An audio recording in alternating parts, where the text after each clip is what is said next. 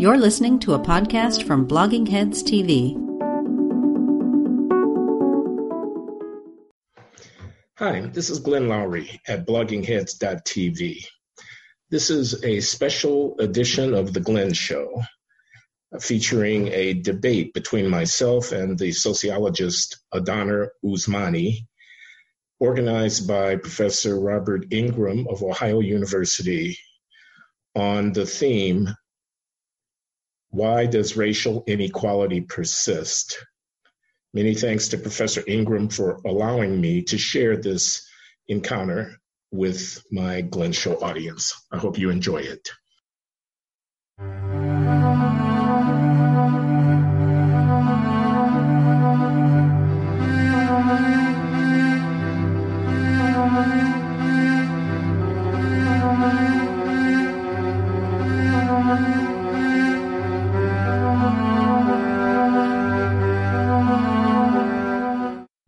Welcome tonight. Thanks for tuning in to this debate. It's brought to you by the George Washington Forum at Ohio University. This event received support from Menards and from the Thomas W. Smith Foundation through the Jack Miller Center, and I want to thank them for their support. Tonight's guests are Glenn Lowry and Adaner Usmani, and I appreciate them both for being here tonight. Glenn is Merton P. Stoltz Professor of the Social Sciences and Professor of Economics at Brown University. Before that, he was professor at Harvard and at Boston University. A fellow of the American Academy of Arts and Sciences and a member of the Council on Foreign Relations, he's published widely about racial inequality and social policy. Adaner is an assistant professor of sociology at Harvard University. Before that, he was a postdoctoral fellow at Brown. He's written about collective action, democracy, and the causes and consequences of American mass incarceration. He's on the editorial board of Catalyst and has written for Jacobin. Glenn and Adaner will be debating an important and a timely question. Why does racial inequality persist? Both agree that it does persist in America, but they differ on why it persists and what's to be done about it. For the first 25 minutes, Glenn will lay out his case. In the ensuing 25 minutes, Adaner will respond. Afterwards, I'll moderate a discussion between them. We want to be sure to address your questions for them too, so you can pose them by going to the Q&A function below. I'll do my very best to put all of your questions to Glenn and Adaner in the discussion. So thanks to you both for agreeing to this debate. And Glenn, I want to turn it over to you. All right, Robert, thank you very much for the invitation, and thanks to Adaner for being willing to put up with my arguments and rebut them at will. Let me get right down to it. In these remarks, I'm going to address the historical fact of Black subordination in America and its implications for the nature of American citizenship. In doing so, I summarize an argument first advanced in an essay I prepared for the Manhattan Institute a couple of years ago. The priority of informal social relations before formal economic transactions is my theme. I'm going to begin by making two observations, one having to do with the dynamics of human development and the other about the foundations of racial identity. I'll go on from there to raise some thorny questions about a racial group's culture and about processes of social causation and about issues of personal and collective responsibility. Why, I ask, the success of the civil rights movement notwithstanding, has the subordinate status of Black Americans persisted into the 21st century?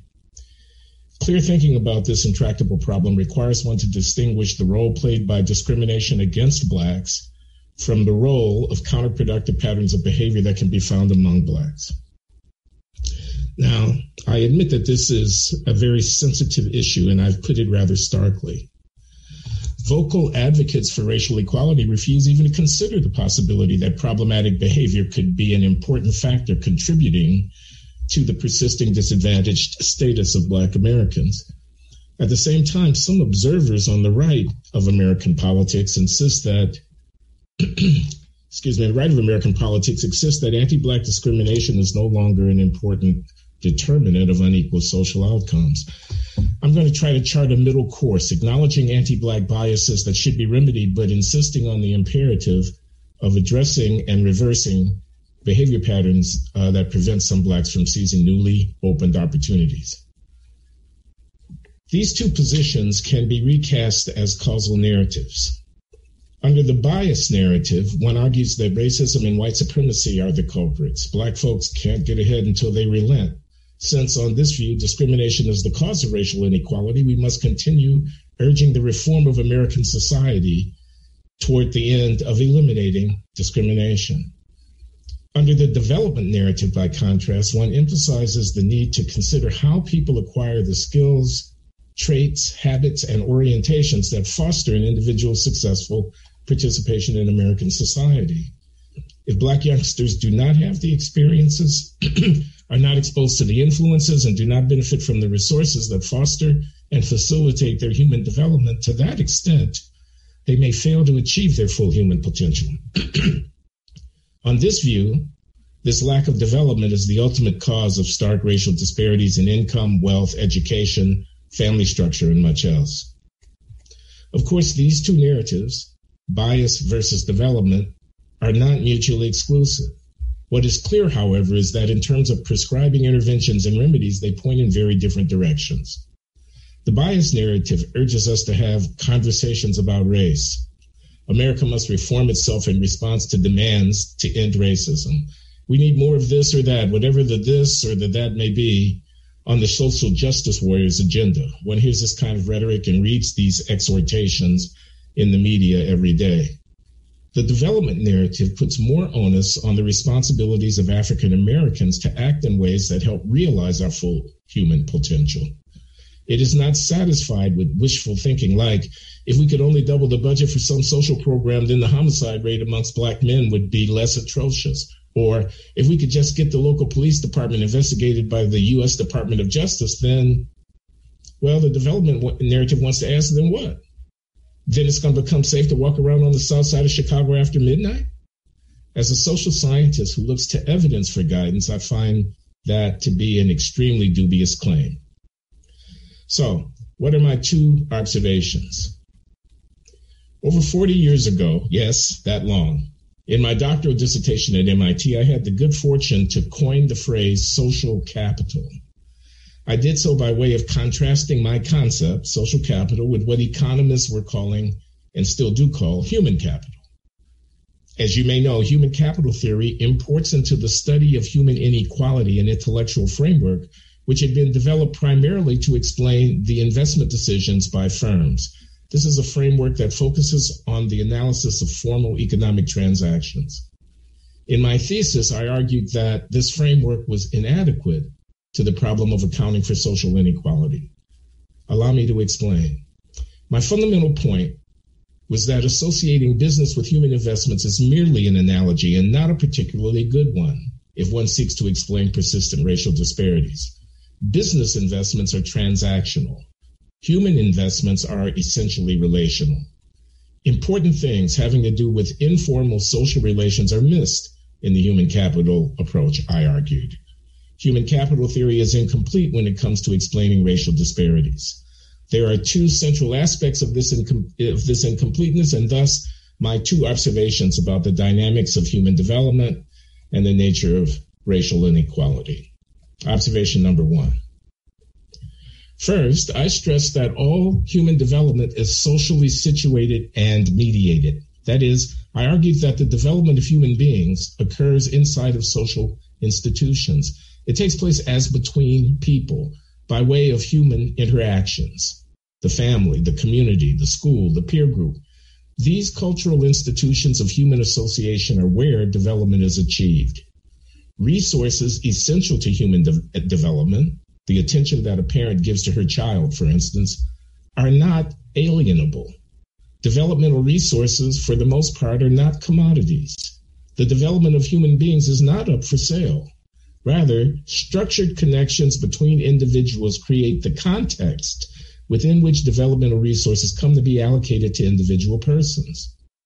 Opportunity travels along the synapses of these social networks. People are not machines. Their productivities, which is to say, the behavioral and cognitive capacities bearing on their social and economic function, these are not merely the result of a mechanical infusion of material resources. Rather, these essential capacities are the byproducts of social processes mediated by networks of human affiliation and connectivity. This was fundamentally important, I thought, and still think, for understanding persistent racial disparities in America. That was the first point I wanted to make all those years ago about the incompleteness of human capital theory. Observation number 2. My second observation was that what we are calling race in America is mainly a social and only indirectly a biological phenomenon. The persistence across generations of racial differentiation between large groups of people in an open society where individuals live in close proximity one to another provides irrefutable indirect evidence of a profound separation between the racially defined networks of social affiliation within that society. Put directly, there would be no races in the steady state of any dynamical social system unless on a daily basis and in regard to their most intimate affairs, people paid assiduous attention to the boundaries separating themselves from racially distinct others. Over time, race would cease to exist unless people chose to act in a manner so as biologically to reproduce the variety of phenotypic expression that constitutes the substance of racial distinction. Now, I know that was a complicated sentence and I want to be understood. I cannot overemphasize this point. Race is not something given in nature. Rather, it is socially produced. It is an equilibrium outcome. It is something that we are making. It is endogenous. It follows that if the goal is to understand the roots of durable racial inequalities, we will need to attend in some detail to the processes that cause race to persist as a fact in the society under study, because such processes almost certainly will not be unrelated to the allocation of developmental resources in that society. Here then is my second observation. The creation and reproduction of racial inequality as a social reality anywhere rests on cultural conceptions about identity that are embraced by the people in that society. These are the convictions people affirm about who they are and about the legitimacy and desirability of conducting intimate relations with racially distinct others. Here, I do not only mean sexual relations. My impulse to contrast human and social capital all those years ago was rooted in my conviction that beliefs of this kind ultimately determine the access that people enjoy to the informal resources required to develop their human potential. What I call social capital, on this view, is a critical prerequisite for creating what economists refer to as human capital. This point is crucial, I believe, if we are to understand persistent racial inequality in America. I wish to insist, however, that by invoking social effects that limit individual achievement, in no way am I blaming the victim. Historically oppressed groups, time and again, have evolved notions of identity that cut against the grain of their society's mainstream. A culture can develop among them that inhibits talented youngsters from taking the actions needed to develop that talent. Now, given such a situation, I wish to ask, do kids in a racially segregated, dysfunctional peer group simply have the wrong utility functions? It is a mistake to attribute the dysfunctional behavior of an historically oppressed group of people to their simply having the wrong preferences or values, when those preferences have emerged from a set of historical experiences that reflect the larger society's social structures and activities. Another way of saying this is that when thinking about group disparities, social relations come before economic transactions. When ethnic communities and their local cultures are not integrated across boundaries of race in a society, then racial inequalities can persist. Persistent racial inequality derives, on this view, not just from discrimination, but more fundamentally from a complex, morally ambiguous, and difficult to regulate set of phenomena that embody and reflect what people see as the meanings giving significance to their lives, and, most crucially, from the structure of social connectivity to which those meanings have given rise. Such socially mediated behavioral issues are real, and they must be faced squarely if we are to make progress. Many people on the left in American politics who claim that white supremacy and implicit bias and old-fashioned anti-black racism suffice to account for black disadvantage are daring you to disagree with them. Their implicit rebuke is that if you don't accept their account, then you must believe that there's something intrinsically wrong with Black people. That is, unless you ascribe Black disadvantage to racial unfairness, you must be a racist yourself who thinks that Blacks are inferior. How else, these people ask, in effect, could one explain the disparities? Blaming the victim is the offense that they will accuse you of. But I am here to tell you that this is a bluff. It's a dare. It's a rhetorical move. It's a debater's trick. Because at the end of the day, what are those folks saying when they declare that mass incarceration is racism? The high number of Blacks in jails is said to be self-evidently a sign of American racism. And if one responds, well, it's mainly a sign of the pathological behavior of criminals who happen to be Black, one risks being dismissed as immoral reprobate. Yet common sense and much evidence suggests that people are not being arrested, tried, convicted, and sentenced because they are Black. Rather, jails are full of people who have broken the law, who have hurt other people, who stole something, who violated basic rules of civility in society. To the vast majority of observers, prison is not a conspiracy to confine Black people. No serious person really believes that, I maintain. Not really. As a matter of fact, the young men with pistols taking each other's lives on the streets of St. Louis, Baltimore, and Chicago are exhibiting behavioral pathology, plain and simple. We shouldn't be afraid to say that. And those who must bear the cost of such behavior are mainly Black people. And an ideology that ascribes that to racism, I'm arguing here, is a bluff. Frankly, it's laughable. It cannot be taken seriously, not by serious people. Nobody really believes it. Or consider the educational test score data. I just want to give some illustrations of the general point that I'm making here, which is that, yes, progressives ascribe such racial differences to racism, and yet no, few sensible persons really believe that they are actually due to racism. Excuse me.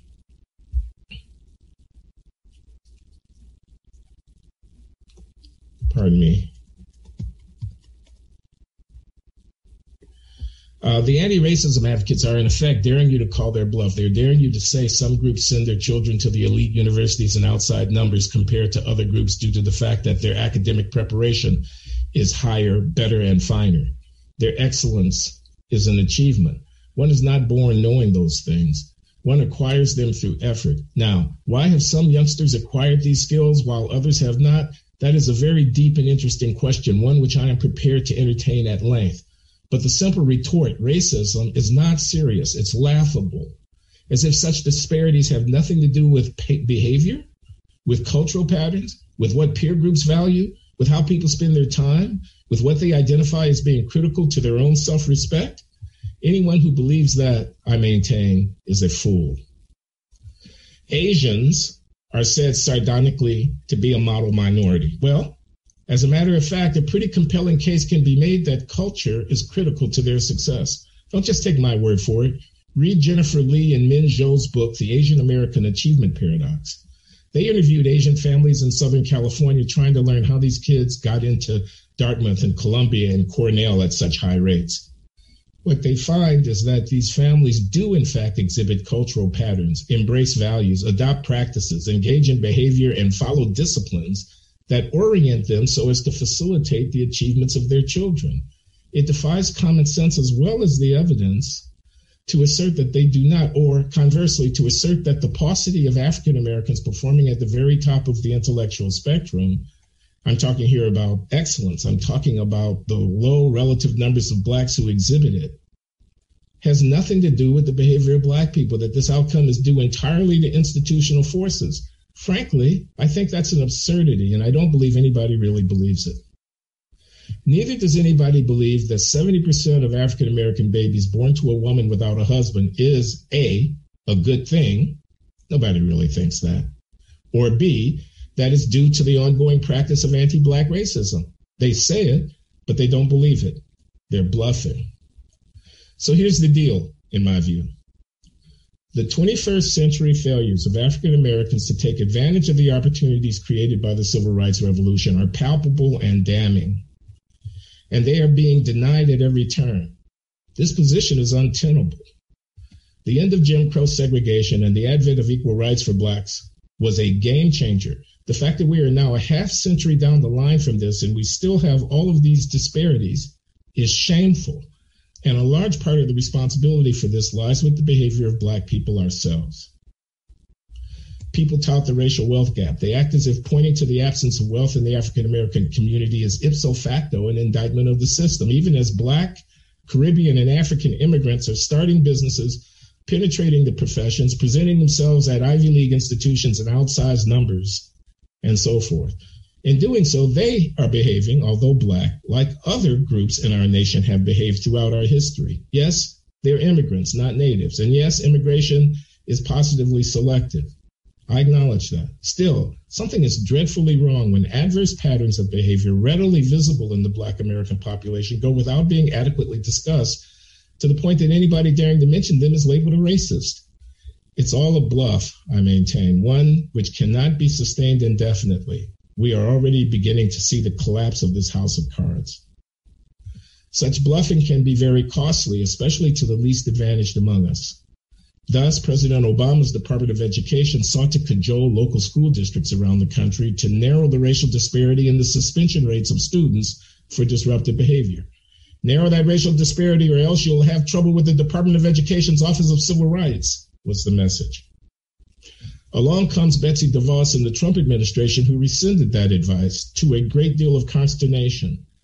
Listening to that debate, I thought that if, in fact, it was the case that teachers, principals, and guidance counselors and school-based police officers are discriminating by race so that the same behavior amongst Black kids ends up with a tougher sanction, like suspension, than that behavior amongst whites, that would be a real problem that the Office of Civil Rights should get involved with.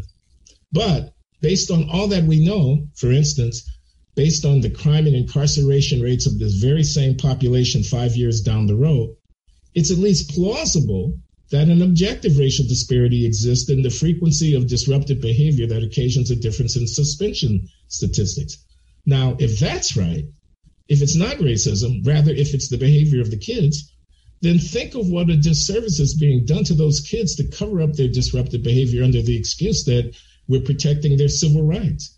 What a terrible thing to be doing, and not only to them, but to their classmates who came into the school with the intention of learning, and to the teachers who were doing a very difficult job by being in that classroom with these kids, by not being willing to back their play and instead framing it as a civil rights violation.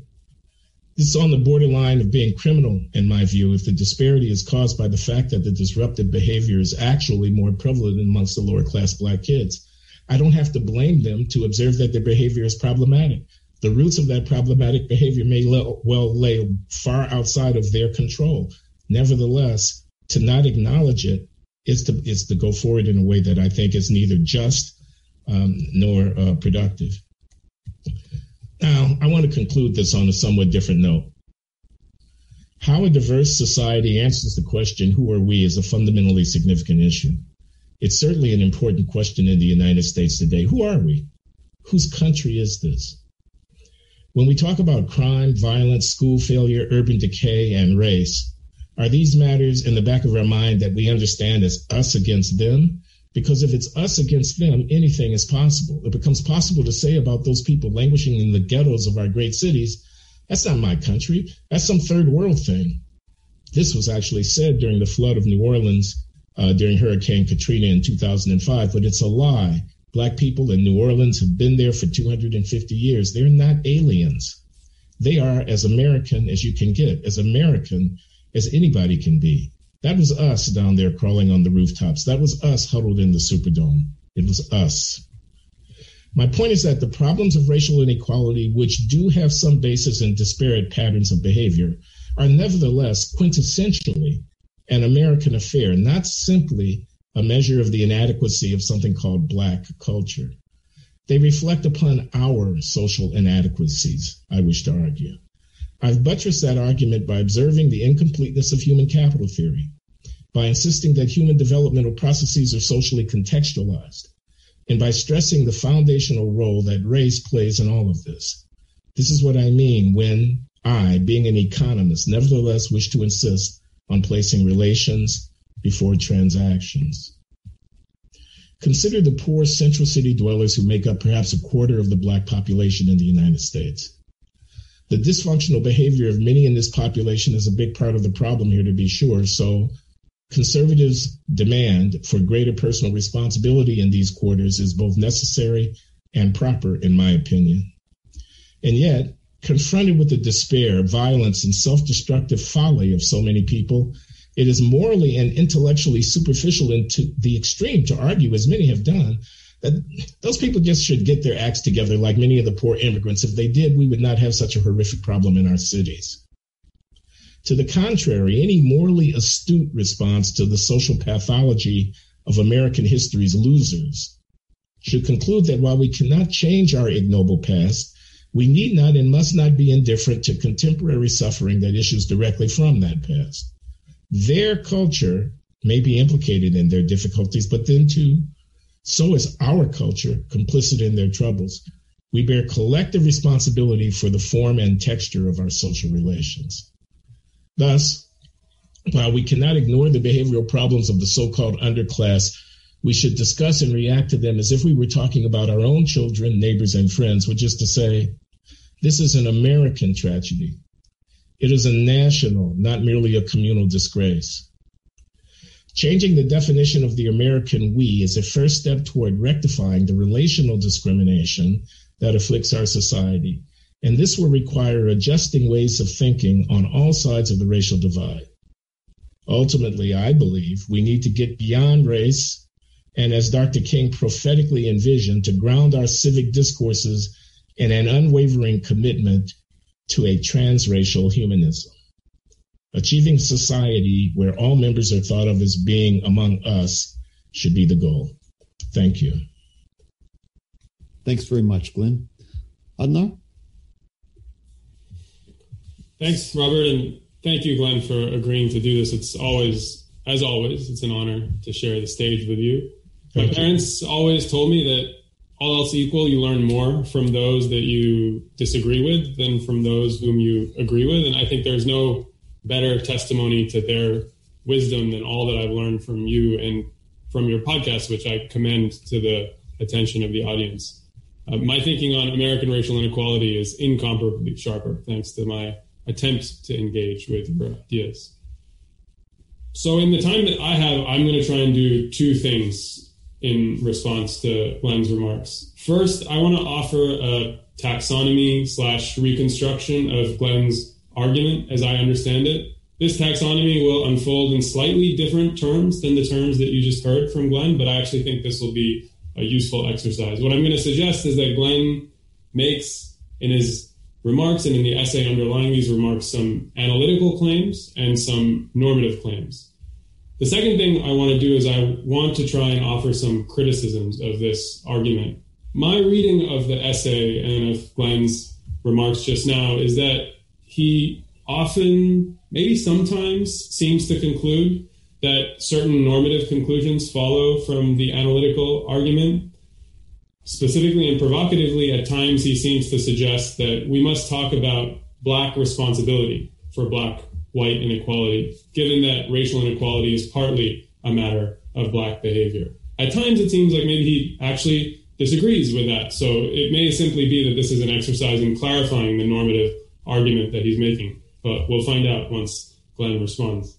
My weaker criticism of Glenn's essay is going to be that this conclusion doesn't follow from the arguments that he's offered us in the essay, and they require additional argument. But my stronger criticism will be that an entirely different normative conclusion follows if you incorporate an additional argument that I'm going to try and outline as we go along, and an argument about how actually we should think about praise, blame, and responsibility. So let me begin with the analytical contributions of Glenn's essay. I think it'll help here to summarize Glenn's argument syllogistically. And so to do that, I have prepared some slides that I want to try and share, which I'm going to do now. So this is the analytical part, as I was saying, of Glenn's essay, and this is how I understand it. So Glenn observes that there remain gaping, persistent racial inequalities in the United States. He observes further that Black Americans today are discriminated against. He also observes that Black Americans are handicapped by past discrimination, by inherited inequalities. And then he also observes that Black Americans behave in ways that promote inequality, what he's calling behavioral pathology. And then he concludes in his essay that all of these help explain persistent racial inequality. He wants to say yes to A matters, to B matters, but also to C matters. Also, the behavioral pathologies in the African American community also help explain the gaping, persistent inequalities in the United States. So before I start to criticize this argument, let me just note some things that I like about it. First, I think Glenn is right in his remarks to argue that most liberals and leftists would like to deny what I'm calling 2C here altogether. They would like to deny the fact that there are certain behavioral patterns in the African American community that help promote or help explain racial inequality. The most current example of this, which is an example that Glenn gave in his remarks as well, is in discussions of criminal justice. Now, we know an African American man is about 5 to 6 times more likely to be in prison than a white man. Yet, as Glenn would remind you, and I think he would be right to do so, our best available evidence suggests that a large share of this inequality, roughly maybe 70 to 80%, is explained by the fact that African Americans commit more crime than white Americans, and not explained by the racial discrimination that exists inside the criminal justice system, although, of course, that exists. Now, you won't find many liberals or many leftists talking about this, and Glenn is right to note that. I think Glenn would add, and I would agree, that liberals and leftists typically ignore this fact for what are basically ideological reasons. They are loath to admit to the fact of disparate rates of offending because they believe that to do so would be to blame the victim. And much of what I'm going to try and argue to you today is that they are wrong to believe that that conclusion follows. And maybe that Glenn is wrong to think that that conclusion follows, although we'll see whether Glenn agrees with me or not. The second thing that I like about Glenn's essay is that Glenn is also right, I think, to suggest that most people today emphasize present-day discrimination and present-day racial bias as their explanation for persistent racial inequality. This strikes Glenn, as it does me, as an unsatisfying account of Black and white inequalities in most domains, whether in the labor market, whether with regards to family formation, whether with regards to criminal justice outcomes. Most empirical work suggests that racism in the sense of discrimination seems to explain only a small share of the inequality that we would like to account for. And I think one of the contributions of Glenn's essay is to suggest to us, is to implore us that we need an account of racial inequality that can explain the persistence of racial inequalities amidst what has been massive, significant progress in norms and laws around discrimination. So those are two things that I like about Glenn's essay, but you're not here to hear us agree with each other. So having said what I like about it, let me start to explain what I take issue with. Most of my energy, as I was saying earlier, will be spent on the normative implications of the essay, but there is one analytical issue that I want to raise first, which may actually, as I heard Glenn speak, may actually just be clarification, a cause for clarification, but we'll see. To my satisfaction, Glenn never quite clarifies how he understands the relationship between the choices that African Americans make and the circumstances in which African Americans live. That is, he never quite explains how he proposes we make sense of the very thorny question of how culture and behavior relate to social structure. Upon reading and rereading Glenn's underlying essay, it's not entirely clear to me whether he would disagree with the following revision of this analytical argument that I've just shown you. First, there are persistent racial inequalities, as we've observed.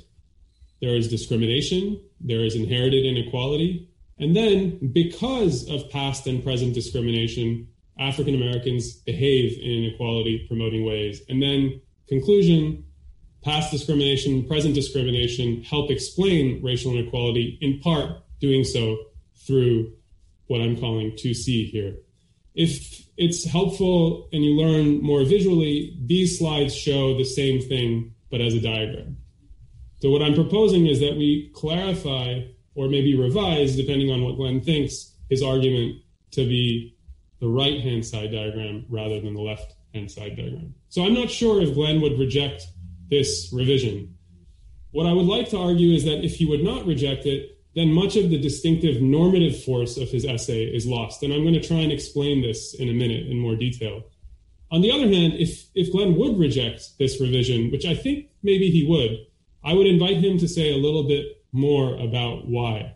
As you've probably gathered, my revision, my clarification here, implies that my view is that culture, what we're calling culture, behavioral pathology, this basically denotes a set of norms, expectations, valuations that are roughly adapted to the circumstances in which agents live, perhaps through various selectional pressures. And we can talk perhaps about how exactly. This is my underlying materialism showing, let's say. But perhaps Glenn would like to argue that we should think of culture and behavior as more free-floating, developing in relative autonomy from those structural circumstances. If so, I would note that perhaps Glenn is the sociologist and I, the economist. Although that's just a joke, Glenn, because I would never accuse you of something so scurrilous as being sociology. Now, I concede that this issue raises thorny foundational issues in the social sciences, and it's wrong to demand that Glenn solve this problem in a short essay. But all I want to note here is that without clarity on this question, there is going to be an unavoidable ambiguity in the analytical part of the essay, and I just invite Glenn to clarify.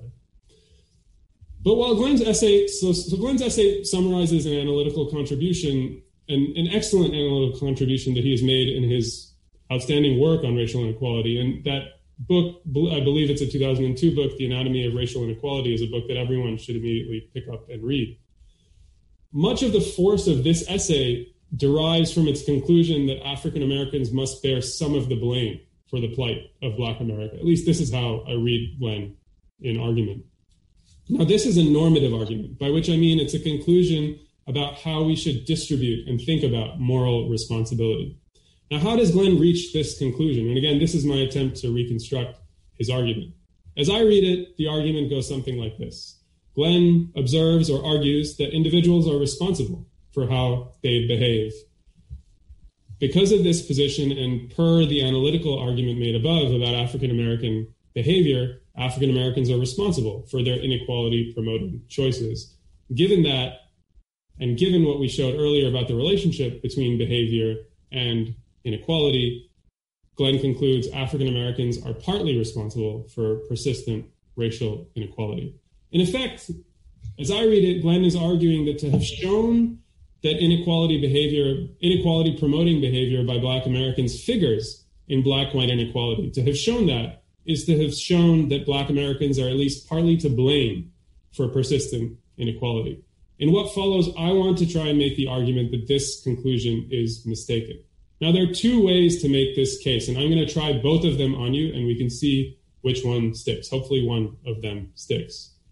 The first way to reason to this conclusion is that if you grant me my earlier revision of Glenn's analytical argument, it in fact becomes very difficult to reach the same normative conclusions that Glenn does, specifically this normative conclusion. So what do I mean by this?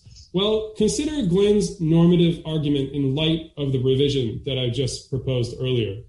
If you accept my suggestion that behavior is in fact a rational adaptation to circumstance, the argument now can be revised as follows.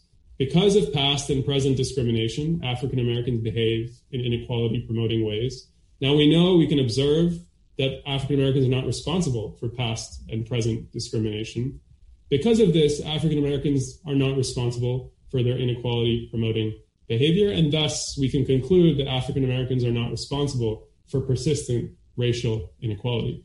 So in this case, it seems to me that if you would like to argue that African Americans are responsible for persistent inequality, you must deny something in this argument. You must perhaps argue that African Americans are responsible for past and present discrimination, but that seems impossible. So it would have to be a response or a revision of the analytical argument that I'm proposing. And perhaps that's where Glenn would take issue, but we'll find out in a minute. Now, I personally find this line of argument quite persuasive. This is roughly how I think about the issue, but I would doubt that it's convincing to Glenn or to many who agree with him And this is because I would guess that Glenn objects to the idea that behavior can be considered the simple, straightforward result of past and present discrimination.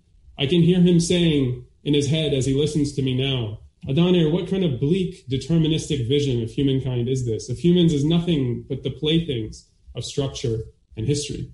So suppose you don't grant me my revision above, and you're adamant instead that humans in fact do more than simply respond to circumstance. In other words, what you would like to argue is that behavioral patterns do develop autonomously from structural circumstance. Suppose your view is that what has happened in Black America is the following. Something like a distinctively Black culture has evolved such that African Americans are reasoning about their choices in ways that others would not if they found themselves in the same circumstances. This is usually what people have in mind when they argue that there is work available which others in the same circumstances would perform. There are families to form which others in the same circumstances would in fact form. There is violence that African Americans need not commit, which others who are similarly poor and destitute would not commit. Now, I do have to reiterate that I happen to think that the evidence for this kind of view is quite limited. My own reading of the literature is that the vast majority of the gaps that we're concerned with between Black Americans and white Americans can actually be explained if we think capaciously about the inequalities that African Americans inherit and the kind of discrimination they face in the United States. I'll just give one example, and we can discuss this more in the debate and in the Q&A. Raj Chetty's recent work, for instance, shows that all of the earnings gap between Black women and white women is closed if you condition just on parental income, and that further, most of the gap between Black and white men is. So to put it another way, if you compare Black and white children born in the 1980s to parents of comparable income, their economic prospects actually look identical in the case of girls and close to similar in the case of boys. But let us suppose, for the sake of argument, that I'm wrong, that inherited inequality explains most of what we're out to explain, and that Glenn and others are right. Let us suppose that there is something like an identifiably Black culture which has evolved in ways that prevent African Americans from making rational, well-considered choices, which then lead to many of the inequalities that we're trying to explain today. Let's suppose that that's the case. Even in this case, I want to argue to you, it's not possible to hold African Americans responsible in the way that Glenn would like to in this essay. Now, why might that be? Why might I think that? Well, the reason is really quite simple, and actually Glenn alluded to it at times in his remarks, which makes me think that maybe he'll just agree with what I'm about to say. Even if one maintains that culture is something that evolves independently of structural circumstance, it is still obviously something. It is obviously something that any given Black American inherits rather than creates. And here I'll just note that I'm borrowing very liberally from the argument that the philosopher Christopher Lewis develops in some of his work. And for more, you might consult that work. Consider, for instance, the stylized contrast between the Black child who shuns her homework because she is desperate not to be accused of acting white, and the Asian child who is committed to acing her math test because her peers will extol her for it. What is wrong, I would ask you, with the following description of their respective behavior? Both children, the Black child and the Asian child, seek the same ends. They seek status, they seek social standing, they seek respect. But it just so happens that because they inhabit different cultural universes, the route to those same ends runs through different means. Under this revision, Glenn's argument would run as follows. Because they inherit a different cultural matrix, African Americans behave differently.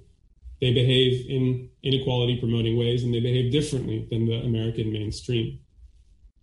African Americans are not responsible for their inherited cultural matrix, and therefore they are not responsible for their different behavior, and therefore they are not responsible for persistent Black-white inequality. Now, in his essay, Glenn makes the very, very sharp point that if we follow my line of argument, we run into the regrettable realization that we must dispense not just with blame, but also with praise. A world without condemnation, he argues, must also be a world without celebration. And that seems like a bleak world indeed. But let me offer you a reason to believe that he is wrong about this. I don't, in fact, think that this account requires us to dispense with notions of praise and blame. It simply requires us to dispense with notions of group praise or group blame. And this is what I really like. This is the heart of what I would like to argue to you today. Consider what to me is an obvious weakness in the implicit account of praise and blame that often does the rounds in this kind of argument. This account commits us to judging people based on the character of their actions. That is to say, if someone does something bad, in this case, inequality promoting or self-destructive, they are blameworthy. And if someone does something good, if they do the opposite, they are praiseworthy. But a moment's reflection should reveal that this is not really a tenable moral theory of praise or blame. Individuals do many bad things under duress. You can tell a lie to save your family. Alternatively, individuals do many good things for the wrong reason. You might donate to charity to exploit a tax loophole. So what the character of someone's action doesn't quite seem to convey, doesn't seem to, the blameworthiness or praiseworthiness of an action doesn't actually seem to consist in the character of the action itself. It lies elsewhere. So I propose that that simple rule about praiseworthiness and blameworthiness fails, and we need something else. So let me propose a different account of how to think about praise and blame. And here I'm going to borrow, again, very liberally from the philosopher Julia Markovits at Cornell, who I saw give a talk on this subject earlier this year. Let me propose to you that an action is blameworthy or praiseworthy to the extent that we would deem that a hypothetical person, who I'm calling here the hypothetical moral appraiser following Markovits, who is an individual endowed with ordinary or average strength of will, to the extent that that individual can reasonably say, had I been in that person's position, I would not have behaved as poorly or as well as the person in question. Now, this formulation might seem complex, but I actually think that it can bring some clarity to this debate. Under this rule, it's entirely possible to blame those who make extraordinarily bad decisions, even under conditions of structural and cultural disadvantage, if there are things that one can reasonably say the average person would not have done themselves. This might be a person who is atypically dishonest, atypically violent, atypically cruel. It is also possible to praise those who make extraordinarily good decisions under conditions of disadvantage, if they strike you as things that the average person could not have done. This might be the rare child who manages to do his math homework every week, despite his peers telling him that he is a nerd. This way of thinking about praise and blame has the desirable consequence of allowing us still to talk about praise and blame. We can still condemn and we can still celebrate. But it also means that we must moderate the judgments we make about people's decisions by attending to the circumstances in which those decisions are made. So let me return, for instance, to the hypothetical stylized example of the Black child and the Asian child. Under any fair application of Markovits' rule, blame here makes no sense. Both children are making the kind of choices that the average appraiser would make. They're behaving in the way that they do because they're responding in the ordinary ways that the typical individual would respond to the rewards and sanctions that characterize their cultural universe. Now, I here submit to you that all of what Glenn has in mind under the heading of behavioral pathologies in the Black community, under the heading of average behavioral pathologies in the Black community, are the aggregate effects of these kinds of ordinary choices made by individuals in certain kinds of circumstances. Among these choices, now here I want to be very clear, among these choices are surely some blameworthy choices, surely some exceptionally blameworthy choices. And also among them are some exceptionally praiseworthy choices. But on average, what I'd like to suggest is that what we're talking about here are choices that on average, the average appraiser would also make. The average choice is the ordinary choice. And in fact, a moment's reflection should suggest that it could hardly be otherwise. For note that under this rule, under Markovits' rule, the only way to hold an entire group responsible is to defend the thesis that on average, this group would behave differently than would the average moral appraiser who found themselves in the positions occupied by that group. Put another way, to hold a group responsible, one must defend the idea that the whole group is on average somehow possessed of less strength of will or less strength of character. And I don't see any way to defend this except to invoke some kind of obviously unfounded racial essentialism about groups. In summary, my point in this second section has been that even if you believe that cultural evolution has led to pathologies that cannot be explained by circumstance, it proves impossible to argue the position that whole groups are somehow responsible for these pathologies and their results. And this is not the same, I'd just like to be clear, this is not the same as arguing that we cannot hold individuals responsible for their actions. Of course we can. But the average of these many individual judgments at the level of a racial group is necessarily going to lead us to render no judgment on the group. Let me summarize for you then what I've tried to argue to you today in response to Glenn's excellent essay. I've suggested first that there's an ambiguity in the analytical part of Glenn's essay around the precise relationship of behavioral pathology to past and present discrimination to social structure. If Glenn resolves that ambiguity in the way that I would suggest, by arguing that these behaviors are explained by past and present discrimination, I don't think he can arrive at a case for group responsibility. The normative conclusion is vulnerable.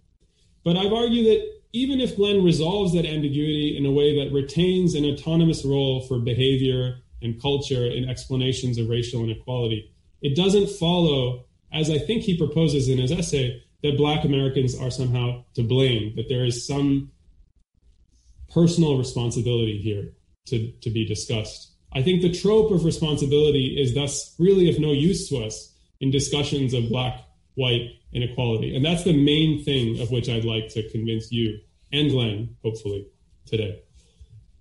Let me just end by noting that even though I disagree with Glenn on some of the normative reasoning in his essay, I would still like to emphatically and wholeheartedly co-sign his conclusion, the conclusion of the essay and then the conclusion also of his remarks today. Because he ends his essay by suggesting that the problems of Black America are not just a communal, but a national disgrace. And in other places, he has recently suggested, although not so in this essay, but in other places recently, he suggested against the tide today, that to fight this racial inequality, we must build a national and not just a racial politics. And as always, I agree with this, and I think there are few who could put it better than he. So thank you for listening, and Glenn, I look forward to hearing what you think. Thanks very much. So we have a couple of questions that have come in. What I'd like to do is turn it over to Glenn, just to see if you have just a couple comments, responses to Adoner, and then I can bring in some of the questions that have started to roll in so far. Well, let me thank Adoner, my friend, for his brilliant critical response to my humble effort. And unfortunately, although he and I have been talking about these matters for a couple of years, I didn't have the benefit of seeing his analytical and normative disposition in advance. And there's so much content there that I feel I can't really do it justice on the fly. I'd want to think about some of those issues that Adoner has raised and try to fashion a reaction, not necessarily a refutation.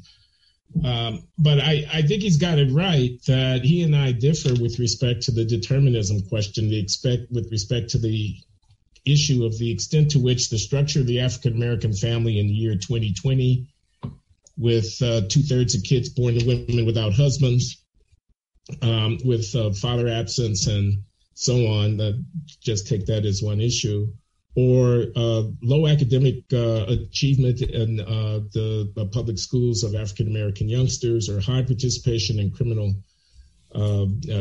acts, is the necessary consequence of, is the inescapable entailment of the fact of historical mistreatment of Black people. I don't believe that that's true.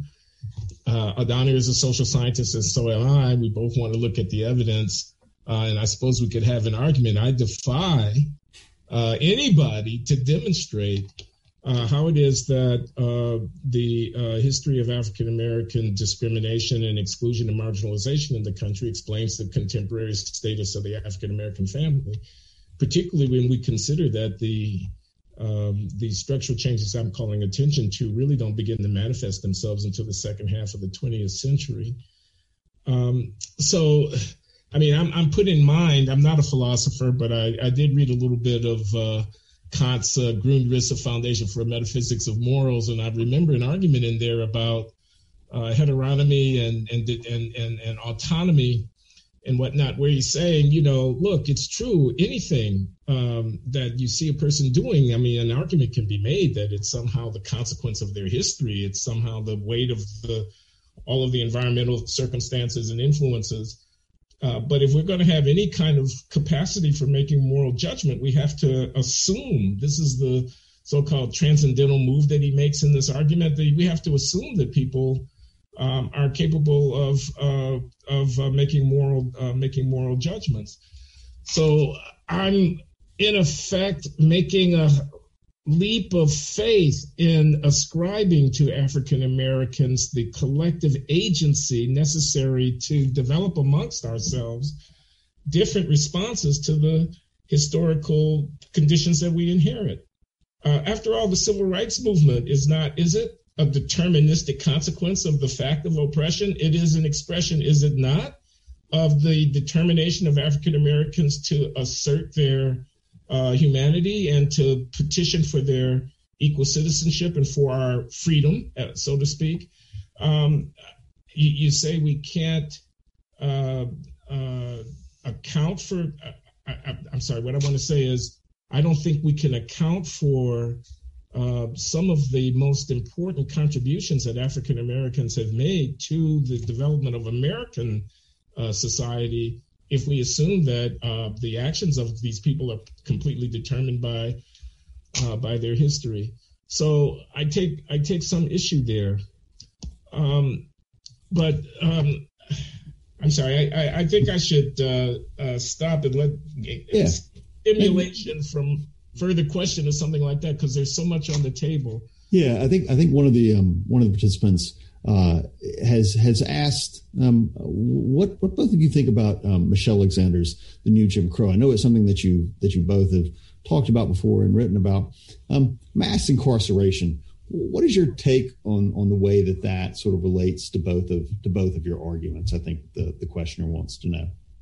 I'd like to let Adana respond to that. I'll just say briefly, I think she vastly overstates the extent to which the disproportionate representation of blacks in incarceration is due to the prosecution of the drug war and is a consequence of racially discriminatory administration of law and so forth. I think there are issues there that she puts her finger on, but I think the likening of the contemporary circumstance to Jim Crow suggests a kind of argument that I don't think the evidence supports.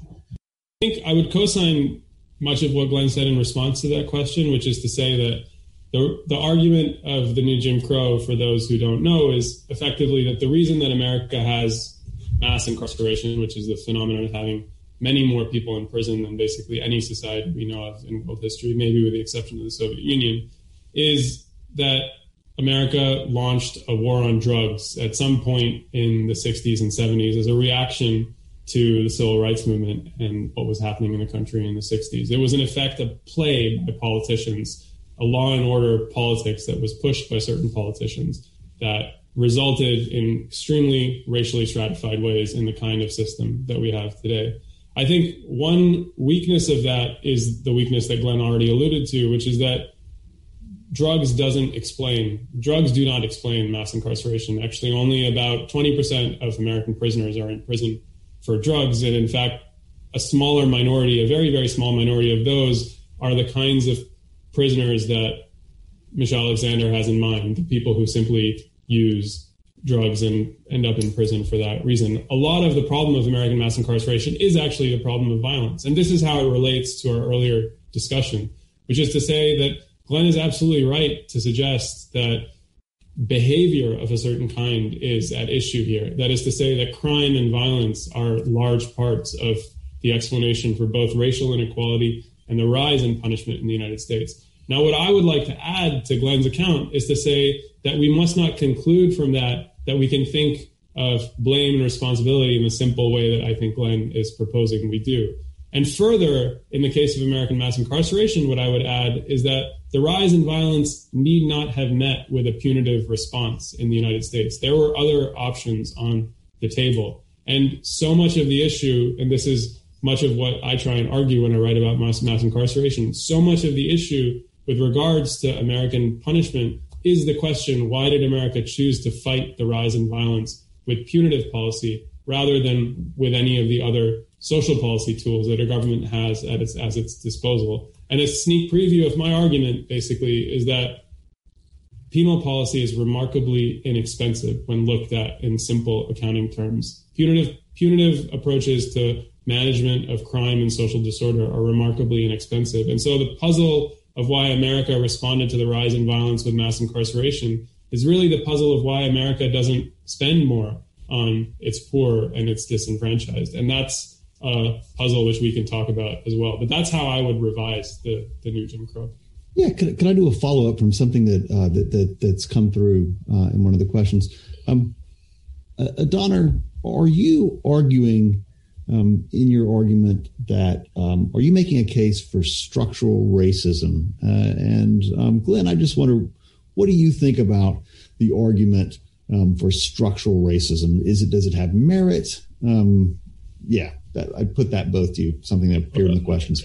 Let me respond briefly. There's one thing I want to say first, if I may, Robert, which is that I don't like the way Adoner puts it when he says, I want to blame Black people for inequality.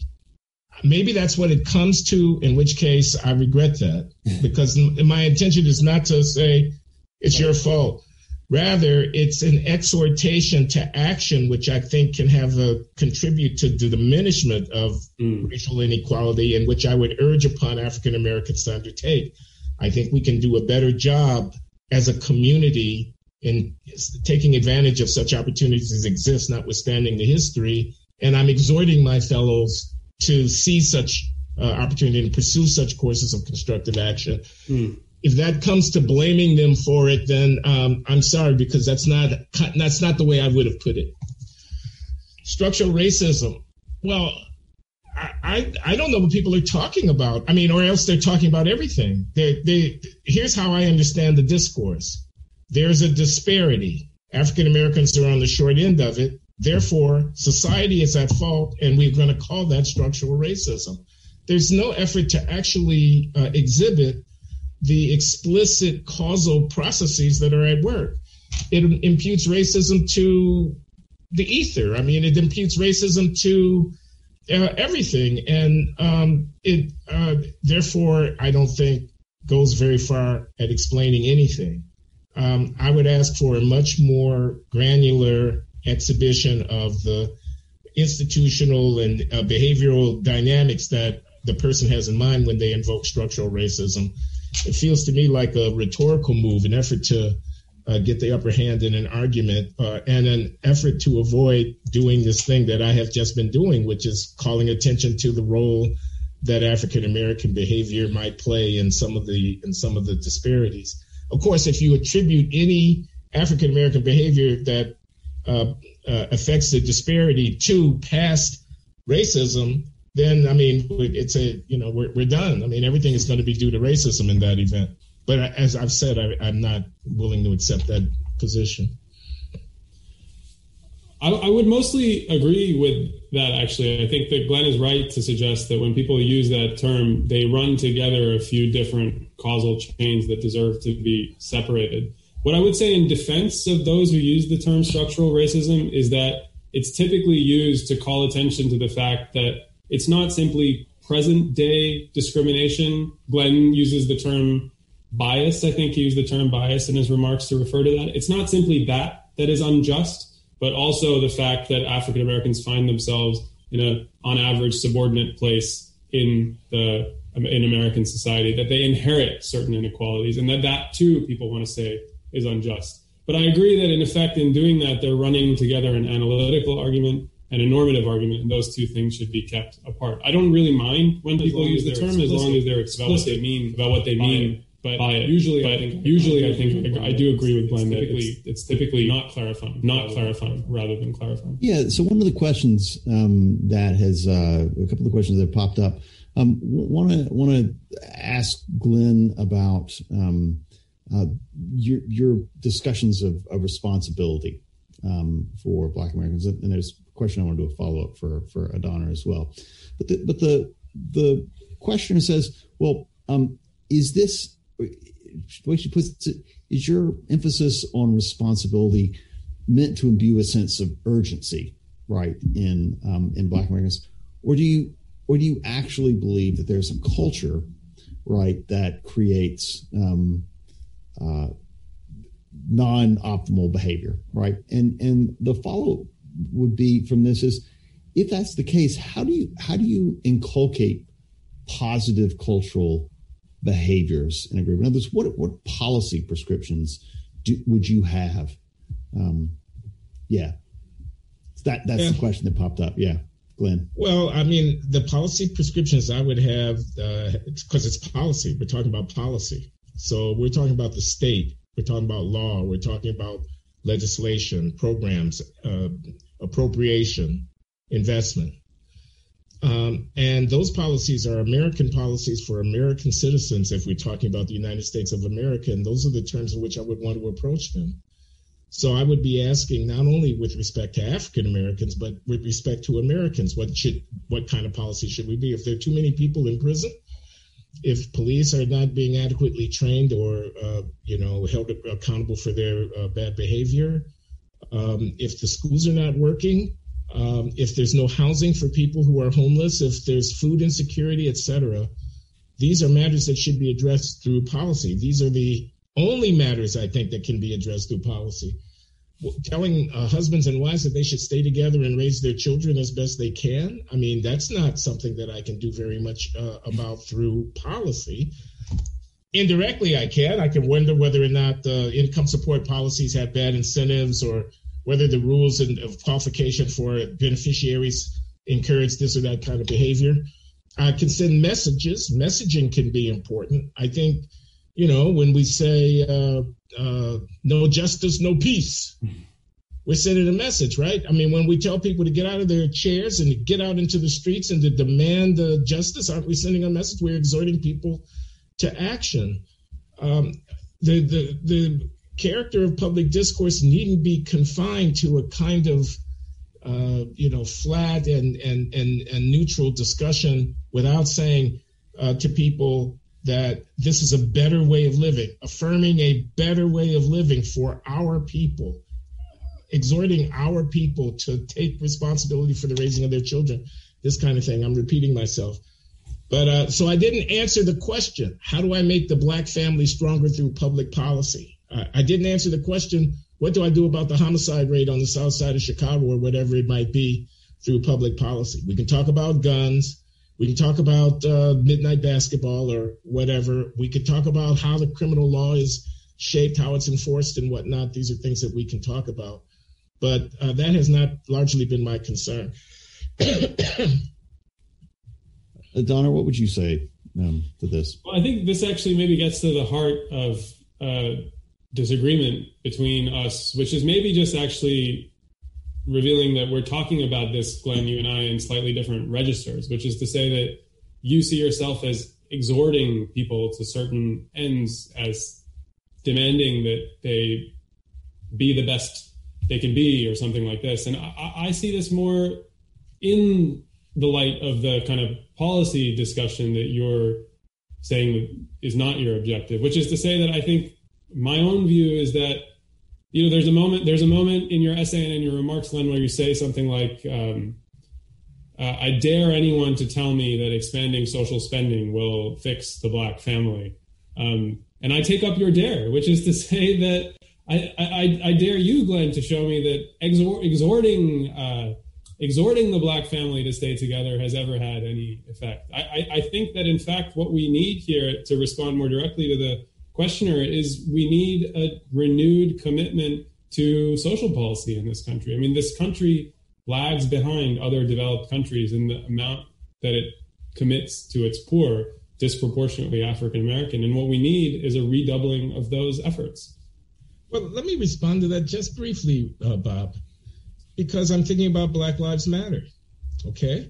And I'm thinking about what that means. Now, there are policies that one can invoke. in response to the agitation from Black Lives Matter, but largely it is an exhortation. It is a call to the country. When I was up in Jackson, New Hampshire, in the White Mountains, which is like 99.9% white, I saw kids marching on the roadside with Black Lives Matter signs. They were not trying to do anything other than affirm the idea that Black Lives Matter. Now, if I look at what's causing Black life to come to an end, among the causes are violent policemen, and among the causes are violent other young kids with guns who happen to be Black, so-called Black on Black crime. The only point I'm making is the decision to not condemn those guys forcefully with the same kind of energy and the same organizational imperative, to not call them out. They're murderers. They're murdering our people. They're contemptible. They're not talking that way because of ideology. I mean, we have to situate this discourse within the larger arguments about American society and the political arguments left and right and so forth. But that's a decision that I would have had made differently. I would have had Black Lives Matter not the organization, but the impetus, incorporate into this call to the country a sense of judgment about the violent behavior of some Black people vis-a-vis other Black people. I don't see that that's inconsistent with calling for accountability for police officers and so forth. But I just give that as an example of the kind of thing that I'm talking about. But Bob, can I respond to that? Because I think it's a perfect example for me, Glenn, because I thought the reason initially when you just brought this example up, I thought you were bringing it up to reveal some of the limits of Black Lives Matter, that precisely its limits is that it's limited to this exhortative sort of mode, demanding that white America do better, demanding that certain, demanding in the language of justice, as you were saying, no justice, no peace, whatever else. And that to me reveals some of its limits, and that it doesn't have, or at least in the avatar that you're discussing, it doesn't have a policy agenda. I'm not saying that there aren't people who have policy agendas, but at least in your example. And so to use that as an example of the kind of thing you're doing suggests to me that you may have the same limits in your, you may meet with the same limits in your exhortative attempts, if that makes sense. Yeah, it does. I'll just call attention to the fact that we Negroes, we used to be Negroes, and then we became Black people, and then we became Afro-Americans, and then we became African-Americans. And all of this redefinition was an internal, agency expressing kind of effort to shape the consciousnesses of our people about who we are and what the meaning of being Black in 21st century America might be. So there are many possibilities there. I mean, raise your children is not exactly calling somebody a bad name to say, look, our community would be much more, have much greater integrity and be much more effective at taking advantage of such opportunity as exists if we raise the level of our game. Excuse me, I'm sorry. So, but perhaps then this is a disagreement or a discussion about who the audience is. Perhaps, Glenn, for you, the audience is your own community, members of your own community. Whereas I'm suggesting that when the audience is policymakers, or government, or power holders, that a different register is demanded than the register that you're adopting. And so in that sense, maybe we agree, but we're just speaking to different people. Yeah, there's a question that's come in about policy. I want to ask Adana later on about non-state institutions, but about actual public policy. So it's a question for you both, and the question says this: what do you make of the classic social democratic argument that we should expand existing and enact new social programs that universally benefit the poor and working class, and that such universal programs will disproportionately benefit African Americans because they're disproportionately represented among the poor and working class for historical reasons, slavery, Jim Crow segregation, et cetera? What do you both make of that social democratic argument? I would identify myself with that argument, although I'm not sure I would call myself a social democrat. I am an economist, after all, trained in the neoliberal tradition. So there's some stuff social democrats are going to want to do like the Green New Deal, that I might have some pause about and say, wait a minute, the cost, the benefits, et cetera, et cetera. But the idea that the way to address the problems of deprivation and disadvantage in the African American community ought mainly to be understood through efforts to create the kind of social compact that has a robust safety net and that extends opportunity to all of our citizens. I believe in that. I believe that that's the way to go, not only to heal racial disparities, but to create a decent society. And I'd go further. I'd say African Americans ought to be willing to lend our moral credibility, such leverage as we might have, derived from the fact of our historical mistreatment, to the larger project of creating a decent society for everybody, rather than talking in terms of making us whole, making a side deal with America so that Black people get paid. I would prefer to put our chips on the table along with those of other disadvantaged and aspiring peoples for the project of creating a better society. We could talk about the details later. Donner? Well, I think Glenn says it better than I could say it. The only thing that I would add to what Glenn said is a point that he makes a lot, which I think is really important, which is if you see yourself as an advocate for racial justice, you do have to recognize, you do have to reckon with the fact that you live in a country in which you're a minority. And this was something that strategists of the civil rights movement, I think, understood very well, that MLK understood, that people like Bayard Rustin understood, that to make a racial politics work in a country with a white majority population, you need to build a politics that can appeal to the disadvantaged and the disenfranchised at large, and not simply in your own racial group. And that's the kind of thing that I think this social democratic politics also has to recommend, which is not just that it is the right way to think about justice, but also that it's the right way to think about coalition building in a country like this one. Yeah, Donner, a question popped up. Are there behaviors that you think, Glenn's argument has focused on, or part of his argument has focused on positive cultural behaviors. And do you think, what would you identify as good cultural behaviors for groups? I mean, are there ones that you'd advocate for? In other words, are there parts of Glenn's argument that you take to have merit, where he talks about the kinds of behaviors that individuals or groups of individuals, you call them aggregate groups of individuals, have?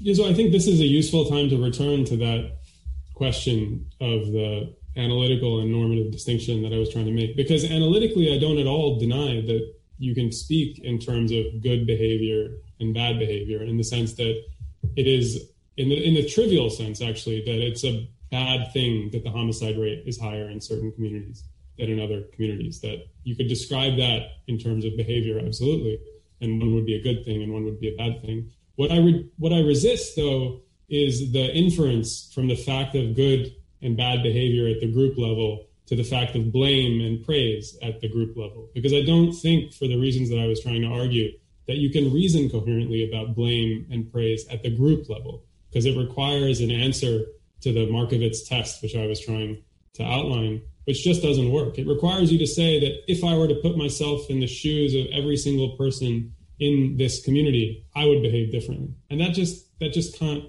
work. It just can't work, because particularly like the level of racial groups, there's no way you could make that argument without actually imputing something essential to that group, which is something that we all deny. I think you could say that if I found myself in the shoes of this particular person, I would behave differently. But once you find yourself saying that about every single person in a group or in a community, I think your argument is running aground. A question emerged, maybe following on from the social democratic argument question before. What part does the question says, do you believe capitalism plays a part in systemic racism? Maybe Glenn would, and it sounds like you too, would reject the notion of systemic racism. But let's just say that the kinds of outcomes that you both have identified: persistent racial inequality, to what extent, the questioner wants to know, can that be chalked up simply to capitalism?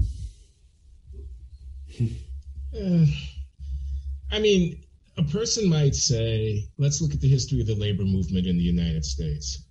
So this is organizing workers in order to stand against bosses, to demand working conditions and compensation, basically to get a bigger cut of the surplus that the workers and bosses create through, factories and production and so on. And they might say, look, the bosses have an interest in the workers not getting on the same page. They're weaker when the workers are divided. And so racism, racial enmity, antipathy between workers based on their racial identity would be useful to the bosses because it would keep them from more effectively organizing themselves, the workers, to confront the capitalists and to get a bigger cut. And I think there's merit in that historical observation. I think you can see, in the history of American labor movement, that to some degree, capitalists had an interest in seeing the workers divided. But I think if I try to take that sensibility into a much broader characterization of, racial inequality, it starts to sound like sloganeering to me and a little bit ideological.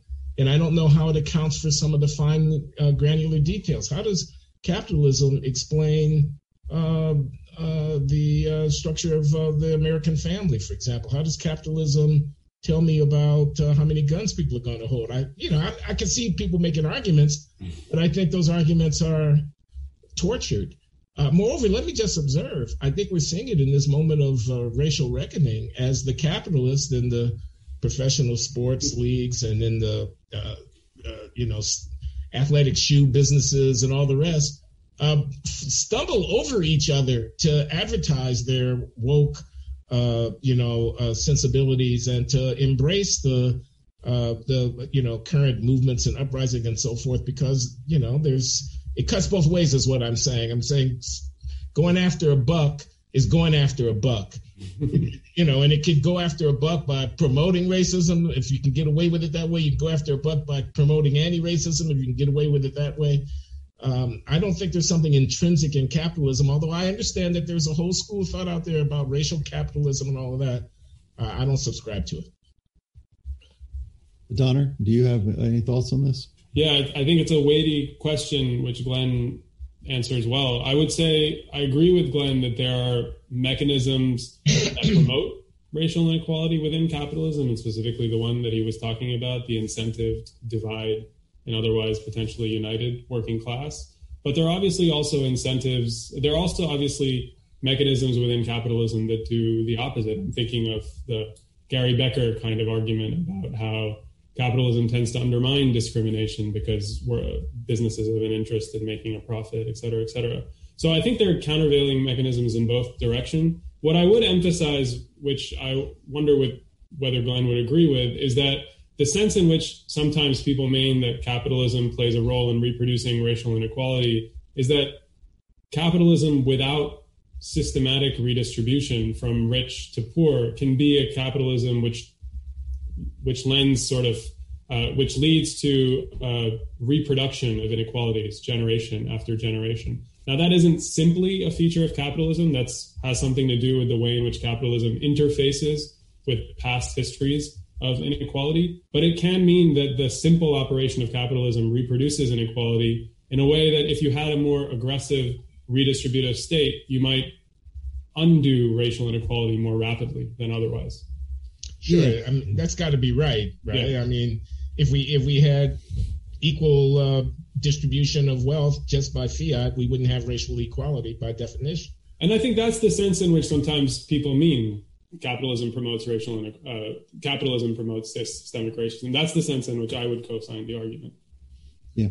So one of the questions. So Ohio University sits in squarely in Appalachia, and it's the poorest county in the state of Ohio, and it sits in a very, very poor region. So one of the questions as a student said that both of you have talked about generational poverty, and the student wonders, what do you take to be the differences between generationally impoverished white Americans and generationally impoverished African Americans, right? So basically, people who live in this part of the world, in Appalachia, and the people that you've been talking about tonight. I want to hear Adana on that, but I can't stop thinking about J.D. Vance. Mm-hmm. When I read that book, I said, "Oh, I know that." About my own growing up on the south side of Chicago in working class and poor communities, a lot of the stuff that he identified that was characteristic of his upbringing and his milieu was very familiar to me.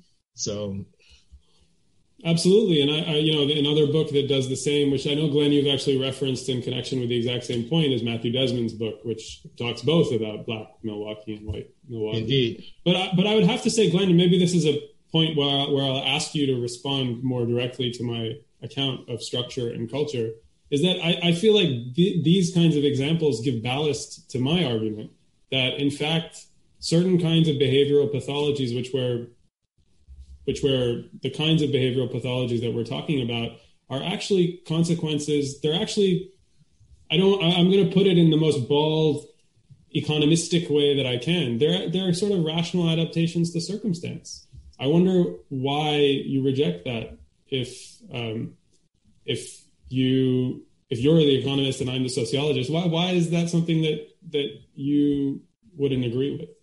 No, I understand you to be saying, take any people. They can be Chinese, they can be Appalachian whites, they can be Black people or whatever. Precisely. Run them through the same historical mill, you're going to get the same behavior. Exactly. Okay? And I'm not disputing that there's no reason for me to think that in any essentialist way, African Americans are different from Appalachian white Americans or something like that in the way that they would respond to exigency. What I'm rejecting is that it closes off the future. I mean, this is your normative argument. This is where you're saying, don't blame people, because if you had put anybody in that circumstance, you'd get pretty much the same pattern of behavior. What I'm saying is that circumstance doesn't determine, it doesn't preclude the possibility of alternative responses to the very same circumstance. We can will a different world. I really believe that, but it's an assertion of faith. We can will a different adaptive response. We can see maladaptation as it is evolving in our midst, and we can respond to it in effective ways.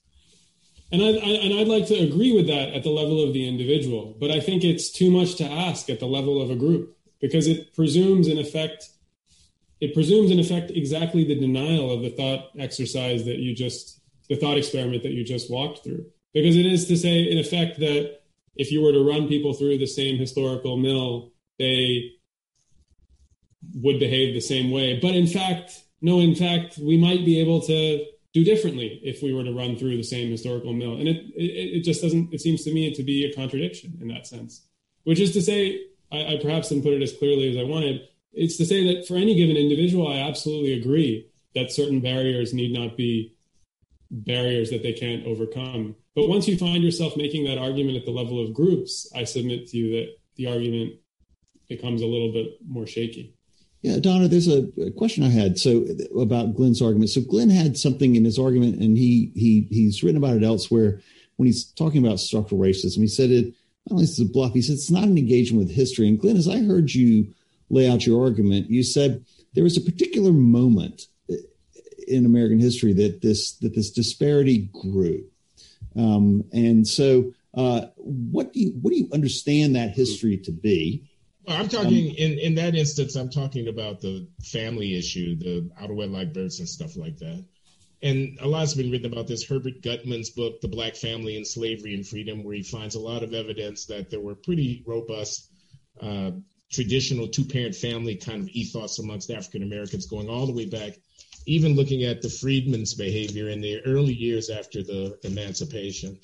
And it's not until you get, Moynihan is writing in the 60s and he's looking at 25% of Black kids born out of wedlock, and we're looking at 70% or so now. And so that dynamic, to which I would, if I were looking for culprits to blame, I mean, there's plenty of blame to go around. but it's certainly not a direct straight line consequence of the history of African-American exclusion. Right. I would look at the nature of the welfare state, for example. That's not a consequence of African-American, discrimination and slavery. That's a consequence of the decisions that contemporary American politicians and administrators are making about how to deal with the general questions of poverty. I would look at the feminism. I look at the cultural changes within the larger American social matrix that then have consequences, perhaps deleterious consequences for certain aspects of African-American life. I didn't get to fully develop my Manhattan Institute argument, but I even used the phrase cultural complicity in trying to say that American culture in its larger organic sense is partly complicit in the dynamics that have redounded in certain features of African-American culture that we can call attention to. Yeah, Donner. So that point Glenn's making, Glenn's case is a case that has lots of contingent moments. So the nature of the Great Society, the nature of the welfare state, but how does your argument account for these contingent moments that the story Glenn's telling could have gone a number of different ways, but it sounds the way that your argument is that it could only go one way, right? And what do you make of that, about Glenn's argument about contingency? Right. No, that's absolutely right. And that's a nice distinction. I do think it could have only gone one way if that's meant in a certain sense. If that is to say we were to replay American history, I think we would see more or less what we saw. The story that I would tell about the 20th century would emphasize structural changes in the American economy. I think the one sentence summary of the difficulty or the persistence of racial inequality over the course of the 20th century is that America never replaced the jobs lost to agriculture for African Americans. African Americans came from the South after the collapse of the plantation economy. They came to cities in the North, in the Midwest, and cities in the South, actually in the West, where jobs and public goods were already hoarded by established white ethnics. America is the only country in the advanced capitalist world, maybe not the only country, but the major country in the advanced capitalist world, which industrialized not with its own peasantry, but with the peasantry of a foreign land. And that created a huge series of problems for African Americans once they came late, in effect, to American industrialization. And so as a consequence, I think the story that I would tell is a story of the persistent difficulty of replacing those jobs lost to agriculture over the course of the 20th century. And I see that more or less as the story. Once you throw the trigger of deindustrialization in the 60s and 70s, that's, to me, the story of the disintegration of African-American communities and the Black family. It's, my reference here would be William Julius Wilson, who is a sociologist who Glenn knows much better than I do. But that's sort of the story that I would tell about the facts that Glenn is telling, which to me is a deterministic story in the sense that it's not a story that would have gone any other way. That sound plausible to you, Glenn? Yeah, actually, I could identify with that. In my course I teach on race and inequality at Brown to undergraduates, I start off with a couple of books. One of them is Thomas Segru's book, The Origins of the Urban Crisis. It's about Detroit, and it's telling the story that Adana just told in the specific case of Detroit.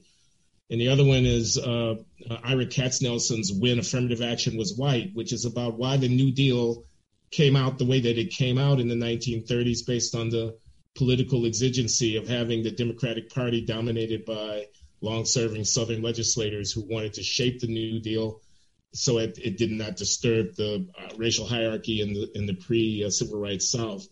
There's a lot of common ground here. But you guys gonna let me eat dinner? Or what? Yes. Can I end with two questions for you, right, from viewers who've done this? So one is the viewer's clearly a very cynical person, and the other is a sort of hopeful way. So I'll give you the cynical one first and the hopeful one on the way out.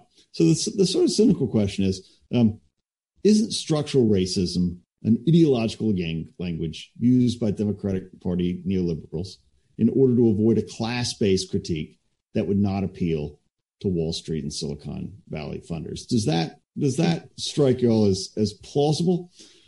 Somebody else's question, not mine. Does that sound No, not to me anyway. No, that's my answer to that. Good. I mean, I think it's an interesting provocation, but I think it depends on what you mean by structural racism and what is understood by structural racism. I do think that there is something to the question, just in the sense that, as Glenn was saying earlier, there's something remarkable about the cultural moment that we're living through when corporations can, are competing with each other to show their commitment to anti-racism and such. We should think about what that means for anti-racism in an ideological sense. In that sense, I agree with the spirit of the question, but I don't see a lot of people use the term structural racism in that context. Okay. I think you could argue just the opposite. I think you could argue that the structural racism discourse diverts attention away from a real serious class critique, which would be a critique about workers versus the people who own, who own capital. And that would be a transracial critique. So a lot of people are invested, a lot of Black people are invested in seeing through a racial lens in a way that makes structural racism a very convenient trope for them. I can imagine someone like Adolph Reed, the political scientist at the University of Pennsylvania, who would make this kind of an argument. Not the way that I made it, because he's a Marxist, but you know what I mean. Yeah. So last question for you both. So a number of people in the questions have been provoked what you said, and just wanted to know from each of you, if you were policymaker for a day and you could choose two or three things that you would like to see, concrete policies you'd actually like to see. Glenn said at some point, well, I'll leave the details for David. If you could just have three things, what would each of you choose to sort of change about American social policy? I would end the war on drugs. I would open up the provision of public education to more competition. I would instantiate some kind of baby bond benefit where, we redistributed the wealth a little bit. I don't like going after millionaires and billionaires just for the sake of it. But the idea that everybody might start out with $10,000 or something like that, maybe it's $50,000. I guess we have to run the numbers. It's not the worst idea in the world. It would be not a racial policy, but I think it would have a big racial hit. Okay. Adonir? I would co-sign the idea of baby bonds. Absolutely. I think there's no question that would be a dramatic step forward. Glenn's friend, William Darity, writes a lot about that. I would suggest also, I think, that we think about expanding the suite of social policies that are so underdeveloped in the United States. So that could include anything from universal health care to expanded housing subsidies. You could massively expand Section 8 vouchers. I would suggest that we massively expand the extent to which we spend on income support, on unemployment insurance. There are a whole host of things like that I would suggest. But, I think the broader spirit here is that the United States is a country which, by cross-national standards, just takes so much less from its rich and gives so much less to its poor than other capitalist countries. And I think that is reflected in all of the problems that we're discussing today. So my suggestion would be to look to Sweden, to look to Norway, to look to Finland. That's the model that I would suggest. Well, I appreciate you both coming on tonight. Glenn, didn't mean to keep you too long from your dinner. This has been great. For those of you listening, if you like what you've heard, on the 27th of October, Rebecca Henderson from the Harvard Business School will be on for a talk on reimagining capitalism in a world on fire.